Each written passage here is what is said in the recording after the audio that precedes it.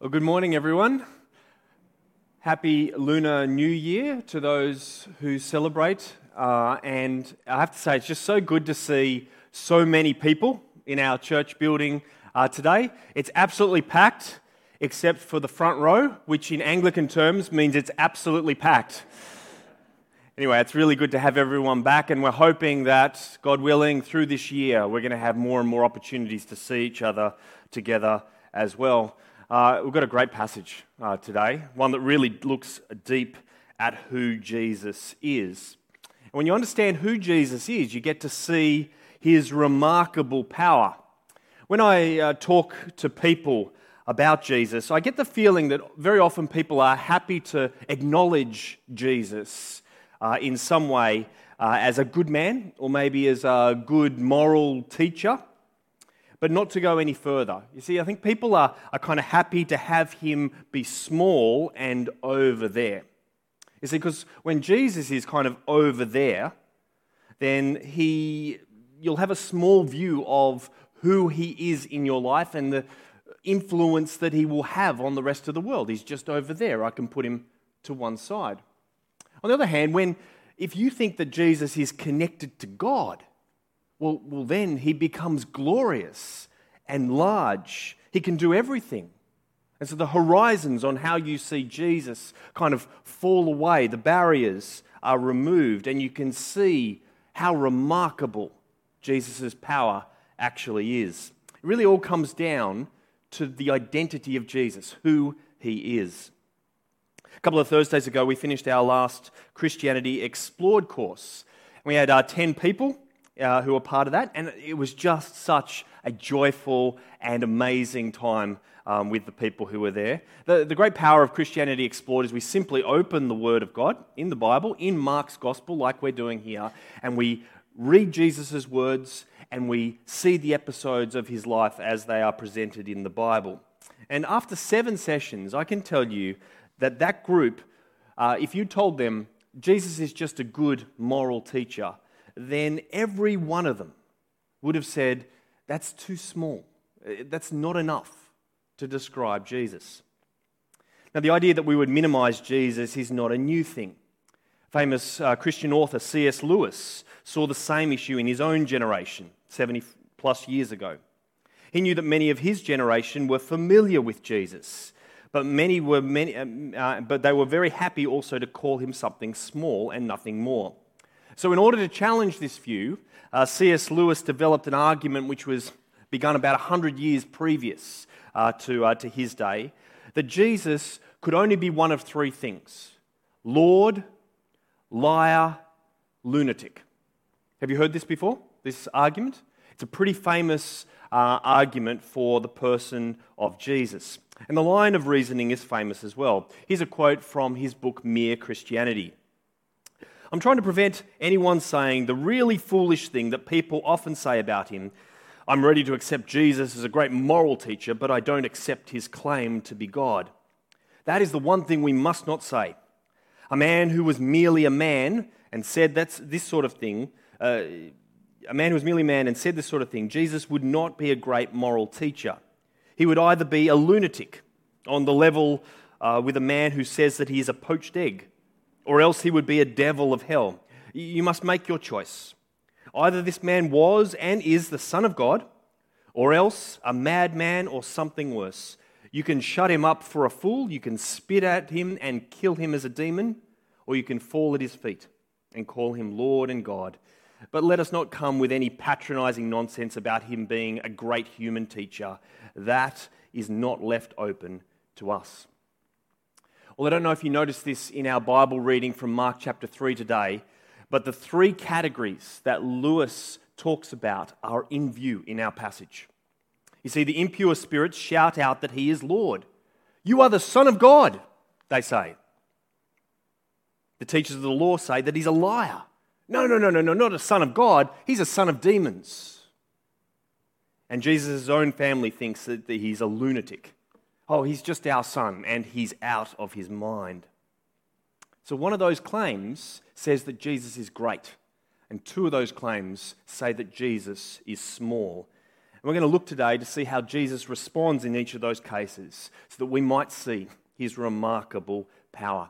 It'd be so helpful if you could have open Mark chapter 3 in front of you to be able to follow along with the story. If you're watching online, then you might like to click on the link that's below the display window and click on the Bible Gateway verse. It'll take you right to the passage that we're looking at today. And I should just say that here in the building and in the overflow room as well, there are copies of the transcript that I'm preaching from today. If for whatever reason that would be helpful for you to have that transcript so you can follow along, if it helps you to understand, then our welcomers will, if you put your hand up, they'll distribute it to you. So just feel free to put your hand up and we'll pass some of those out as well. I'm going to pray for us and we'll get into God's Word. Our Heavenly Father, thank you for the wonderful privilege and joy it is of having your Word in front of us today. Please convict our hearts of Jesus, who he is, and the remarkable power that he has. We ask that for Jesus' sake. Amen. What brings us to our first group of people in the first category. It's the demons who call Jesus Lord by their phrase, the Son of God. Have a look with me at verse 7. Jesus withdrew with his disciples to the lake, and a large crowd from Galilee followed. When they heard all about what he was doing, many people came to him from Judea, Jerusalem, Idumea, and the regions across the Jordan and around Tyre and Sidon. Because of the crowd, he told his disciples to have a small boat ready for him, to keep the people from crowding him. For he had healed many, so that those with diseases were pushing forward to touch him. Whenever the impure spirits saw him, they fell down before him and cried out, "You are the Son of God!" But he gave them strict orders not to tell others about him.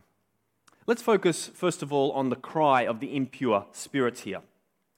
We had an extended discussion back in chapter 1 of Mark's Gospel about the idea of impure spirits and exorcisms. And if you'd like to go back to that sermon, it's on our YouTube page. You can watch that again. But one thing that needs repeating is the idea that if something is impure, then it is not connected to God. God is not present with it, and it doesn't come from God. And so every time impure spirits come up against Jesus, it is Jesus who shows that he is Lord, and he has authority over them. He's the one who tells them to shut up. He's the one who tells them to fall down. He's the one who tells them to get up, and they always obey.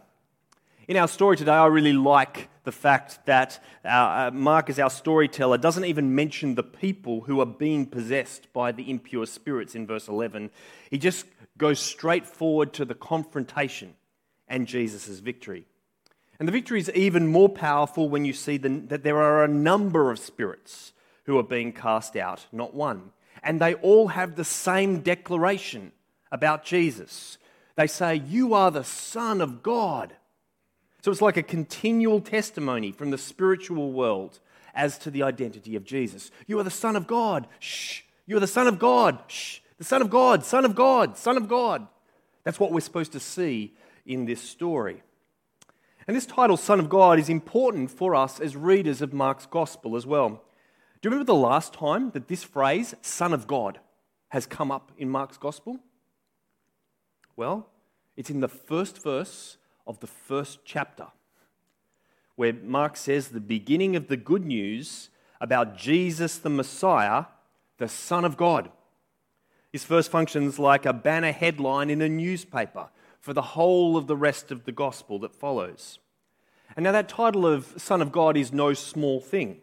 It's a title given to someone or something that is divinely appointed by God to represent God. And it's a phrase that comes out of the Old Testament. Now, in the Old Testament, there are three categories of people referred to as sons of God. First of all, kings, like in our first reading from Psalm chapter 2, angels, and also the nation of Israel itself. So when you put that together, you've got God's people, the leader over God's people, and the message to God's people, all being tied up in the title of Son of God. It's a very important title. It means you represent God. And so from the very first verse of the first chapter of his biography of Jesus, Mark tells us to the readers that we are to know Jesus is the Son of God. And when you know that, you get to see that title play out through the rest of the gospel. And we've seen it in the chapters so far. He powerfully comes with God's message, we're told. That the message is the kingdom of God is near. Repent and believe the good news. Where does he go with this message? Well, he goes to God's people. He goes to the synagogues and in the townships all around Israel. And he's demonstrated God's power as well in his ability to forgive sins and to declare his lordship even over the Sabbath, as we saw last week. The voice calling out from heaven at his baptism was firm proof of God's approval of Jesus. So the Son of God was divinely appointed and represented God. And in Jesus, we see the full representation, the ultimate representation of God in human flesh. You see, the demons, they know who Jesus is. So to see him merely through this whole story as a good guy or a moral teacher, it's too small. It doesn't make sense of all the other things. I mean, even in our story today, when you know that Jesus is Lord, when you know that he is the Son of God, everything kind of makes sense. I mean, consider four things. First of all, the crowds. I mean, Jesus is not like some modern-day celebrity who has advanced teams working and has a lot of hype going on social media to drum up reactions and support. In verse 7, we're told Jesus keeps withdrawing from people and people keep coming to him to find him. The true Son of God is here, and so it's naturally something that people are drawn towards. Secondly, just consider the scope of where people have come from. The places listed in verse 8 are real places, some as far as 200 kilometres away. What's particularly remarkable is that these are towns of people that are not just from Jewish backgrounds. We're told that people are coming from across the Jordan, and in Tyre and Sidon as well. Mark is giving us just the tiniest little hint that maybe the scope of God's kingdom is going to go beyond just God's people in Israel, that it will extend to all the nations as well. I should say that's good news for us who live here in Australia. But thirdly, the miracles. Jesus has come into the world and he's performed miracles that should be there if he is in fact the Son of God. It's not surprising that he's able to remove diseases and that impure spirits are knocked out and the people are amazed. And last of all, in the second episode of our passage in verses 13 to 19, Jesus brings together disciples and he gives them his power to go out. I mean, even if Jesus was just a healer or just a good teacher, those aren't things you can just pass to other people. Yet Jesus passes on his authority to his disciples. You see, if you're the Lord, if you're the Son of God, you have that authority. And so Jesus picks 12 to connect with God's work in the Old Testament. And these disciples are given Jesus' own power to go out and represent his ministry. Mark's reference to what they have authority proves that too. It was our ministry apprentice, Henry, who helped me to realize that Mark mentions only that they've been given the authority to preach and to drive out demons. It mentions nothing about healing and miracles. And we know from Matthew's account and from Luke's account that these things were also given to the disciples to do as well. So why has Mark only mentioned preaching and driving out demons? Well, Jesus' preaching and his driving out of demons in this section are pointers towards his lordship as the Son of God. Mark is emphasizing that the disciples are carrying out the ministry of the Son of God and going out with his message as well. So this is an incredible passage, isn't it? The demons have got it right. Jesus is the Son of God. The crowds show it. The distances they've traveled show it. The miracles and the teaching show it. And the appointment of the disciples shows it as well. Jesus is the Son of God according to Mark's gospel. He's the one who represents God to us as Lord. When C.S. Lewis read the scriptures and considered his three options, his conclusion was clear. He said, "However strange or terrifying or unlikely as it may seem, I have to accept the view that he was and he is God." At our last Christianity Explored course, after looking at the book of Mark across 7 different sessions, every person that came along to Christianity Explored said they believe in Jesus as their Lord and King. Some people, can I say, for the first time, believing that too. Praise God for that. It goes to show that as Christians, it's our firm belief that if someone is going to truly know who Jesus is, then they must come to the Word of God. They must come to the Bible to understand who Jesus is. Because when the good news of Jesus, the Son of God, affects your heart, it expands your view on everything about him, who he is, and his remarkable power as well. When you see Jesus in a big way, you see how enormous God's love is for all people. And so from Christmas last year, right through our series in Mark right now, to Easter this year, our church were giving away free copies of Mark's Gospel to anybody who would like a copy of it. If you're in the room today, if you're in the top hall today, there are copies of Mark's Gospel on the table as you head out. Please grab one. If you have a friend who you know would like one, grab one for them as well. If you're watching on the live stream, all you have to do is text the number that's on the screen now. I'll make sure that tomorrow we send out a copy to you. We'll find out what the best place to send it to is, and we'll send one out to you as well, because we know it's in the Word of God that people come to truly meet Jesus. Well, according to C.S. Lewis, if Jesus is not Lord, then the alternative explanations are equally as dramatic. It's interesting that in this section that we're that we're looking at today, the spiritual characters all call Jesus the Son of God, but all the human characters have a different view on who Jesus is. And so in those final 15 verses, we're going to see that the teachers of the law and Jesus' own family have their own views on who Jesus is. Brings us to our second point, and the teachers of the law belief that Jesus is a liar, the prince or the son of demons. Have a look with me at verse 22. "And the teachers of the law who came down from Jerusalem said, 'He's possessed by Beelzebul. By the prince of demons he is driving out demons.' So Jesus called them over to him and began to speak to them in parables. 'How can Satan drive out Satan? If a kingdom is divided against itself, that kingdom cannot stand. If a house is divided against itself, that house cannot stand. And if Satan opposes himself and is divided, he cannot stand. His end has come.' So as we've seen in the previous chapters, the Pharisees and the leaders have formed their opinion, and it's now set like concrete about who Jesus is. They believe that Jesus is working against God and his purposes. They believe that Jesus claims to speak for God, but he's in fact lying. Jesus is lying about who he is. Now, of course, that leaves them with the problem of where are the miracles coming from? Where's that power coming from?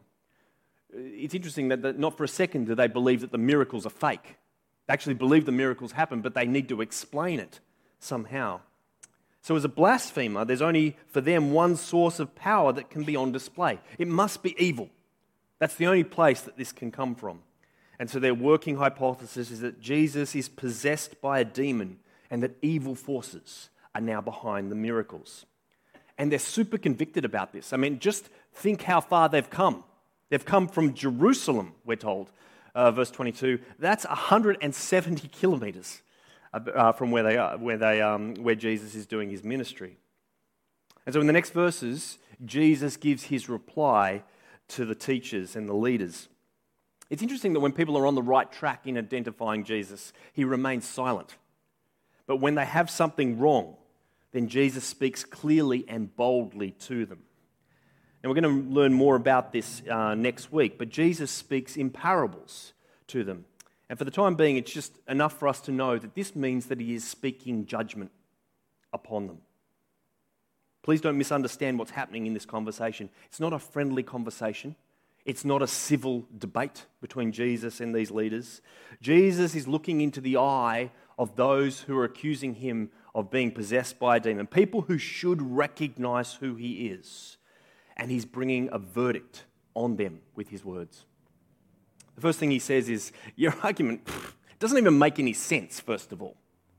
He says, how can Satan drive out Satan?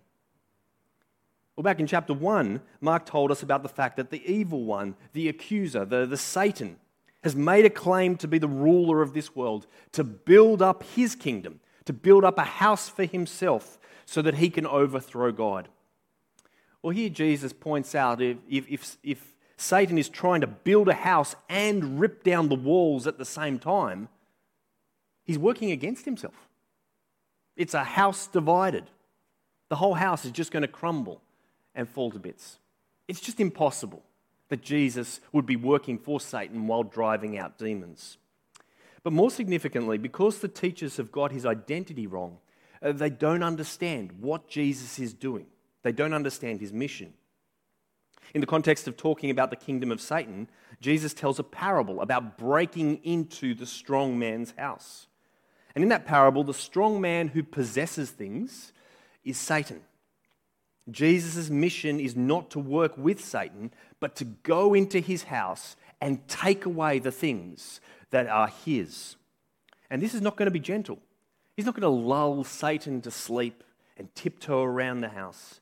He's going to enter the strong man's house. He's going to throw him to the ground. He's going to bind him up so that he is powerless to be able to stop his possessions from being taken off from him. And that word plunder gives us a really great sense of how much Jesus is going to go into the house and take back for the kingdom of God. It's a real word of overthrowing, overpowering, overcoming. That's what Jesus' ministry is all about. He's not on Satan's side. I mean, you think of all the promises that Satan made to Jesus in the desert. Follow me and I'll give you all the kingdoms of the world, he said. Well, Jesus here is saying, I'm just going to take those kingdoms for myself. I'll take them by force because I'm powerful than you. The teachers have called Jesus a liar.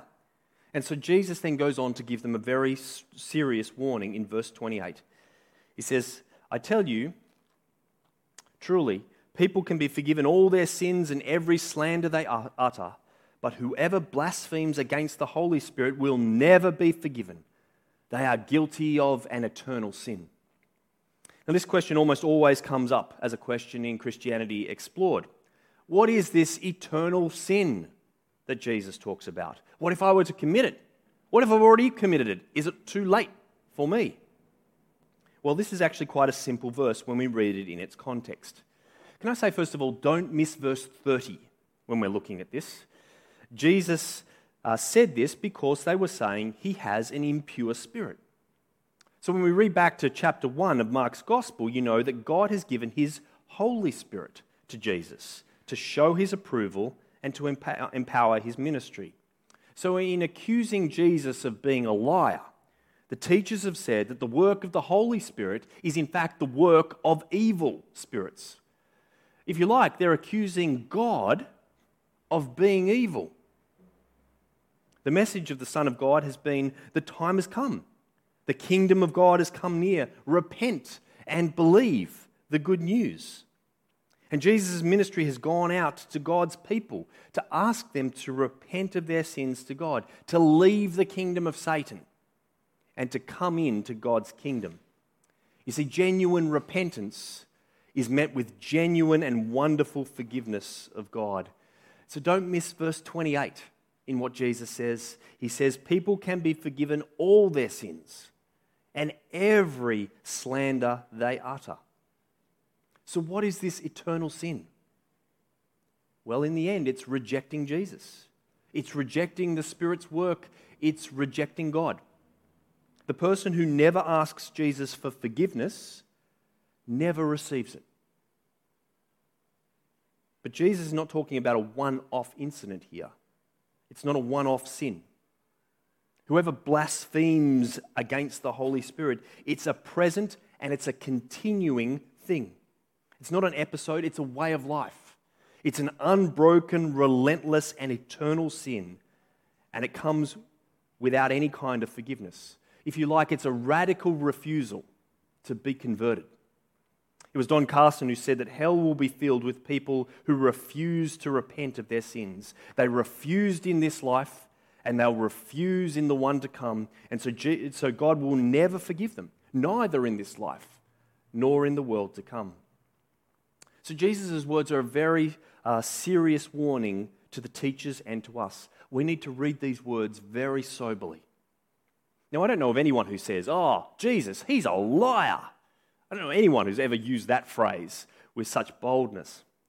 But if Jesus says, "I'm the Son of God, and at the cross I have defeated Satan, and I offer you forgiveness," trust me. If you don't take up Jesus' offer of infinite grace and incredible mercy with all the power of the Son of God, if we don't reach out and take hold, then at some point we're saying to Jesus, "I don't believe you."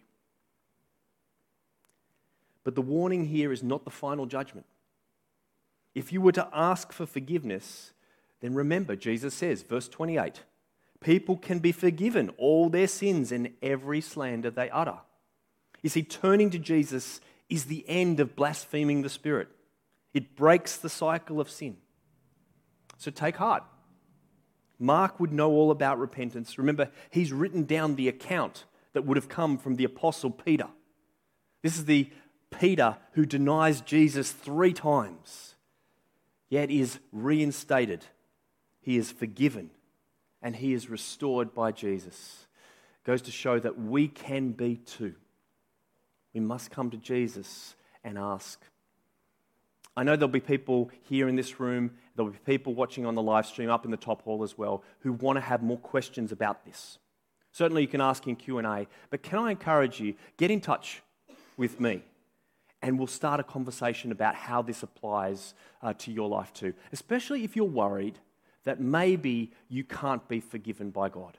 If you read a passage like this and you're feeling discouraged because you think you're too far gone, this passage is actually encouragement for those who come to Jesus.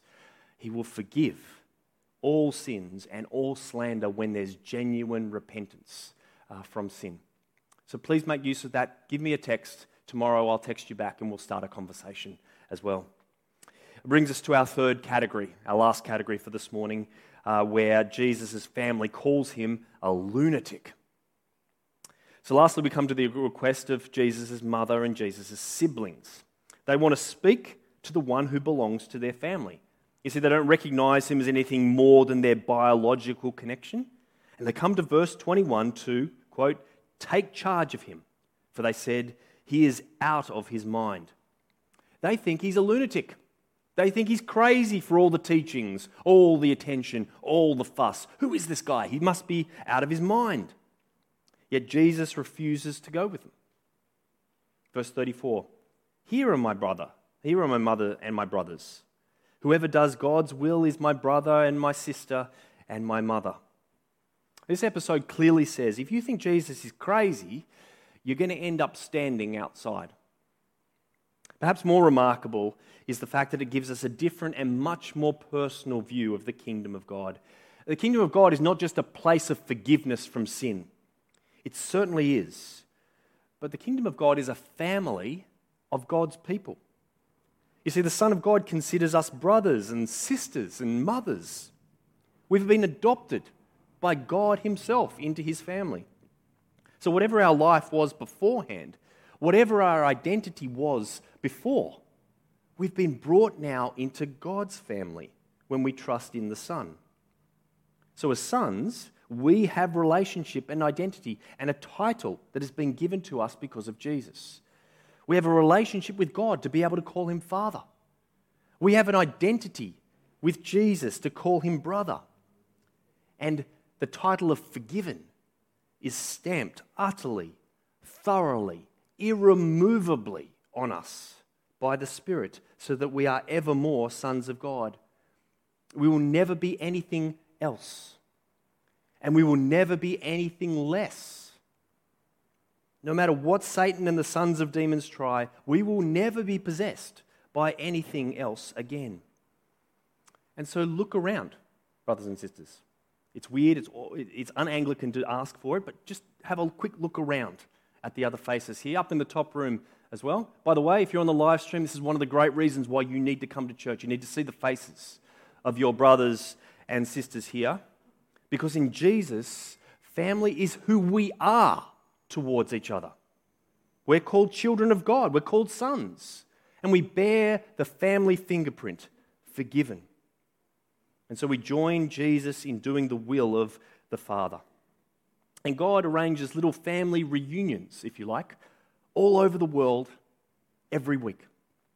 Not just here at Christ Church, but think along the river, St. Anne's Ride, West Ride Anglican, not just the Anglican churches, by the way, Baptist ones, the Presbyterian ones, the other Christian denominations, they all gather little family reunions all over Australia, all over the world, to remind themselves that God is our great God and to remind ourselves of what Jesus has done for us.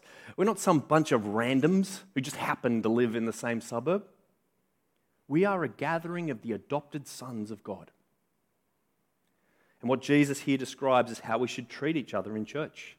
Older women are to be treated as mothers, younger men as fathers, older men as fathers, younger women as sisters, and younger men as brothers.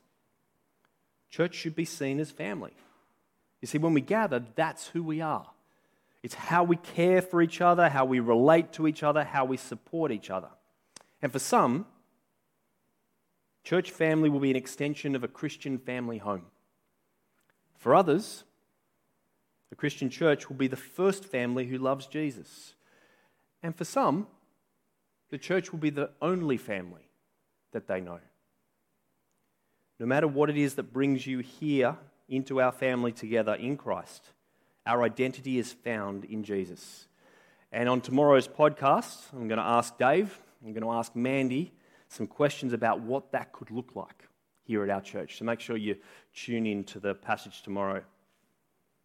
So Lord, liar, lunatic, who do you think that Jesus is? Now, our society may add other categories on top of the three that C.S. Lewis said, but the point remains that you'll only be able to see Jesus' remarkable power. You'll only be able to see his kingdom, his forgiveness, and his acceptance when you understand who he is. So as we talk to our friends, as we pray for Gladesville and Putney and the Ryde district, our great hope is that many will come to ask themselves, who is this Jesus? And that they would see that he is so much bigger than they could possibly imagine. How about I pray? Our Father, thank you for the wonderful joy it is of having this word that so wonderfully describes Jesus to us as the Son of God. You have even the demons proclaiming the truth in this passage in a way that the humans at the time weren't able to understand or understood. We ask, Heavenly Father, you would help us to see clearly that identity of Jesus as your representative in human flesh, God himself, divine and our Lord and King, right in front of us. We thank you so much for his offer of forgiveness to all. And we ask, Father, that those who need to take up his offer would do so.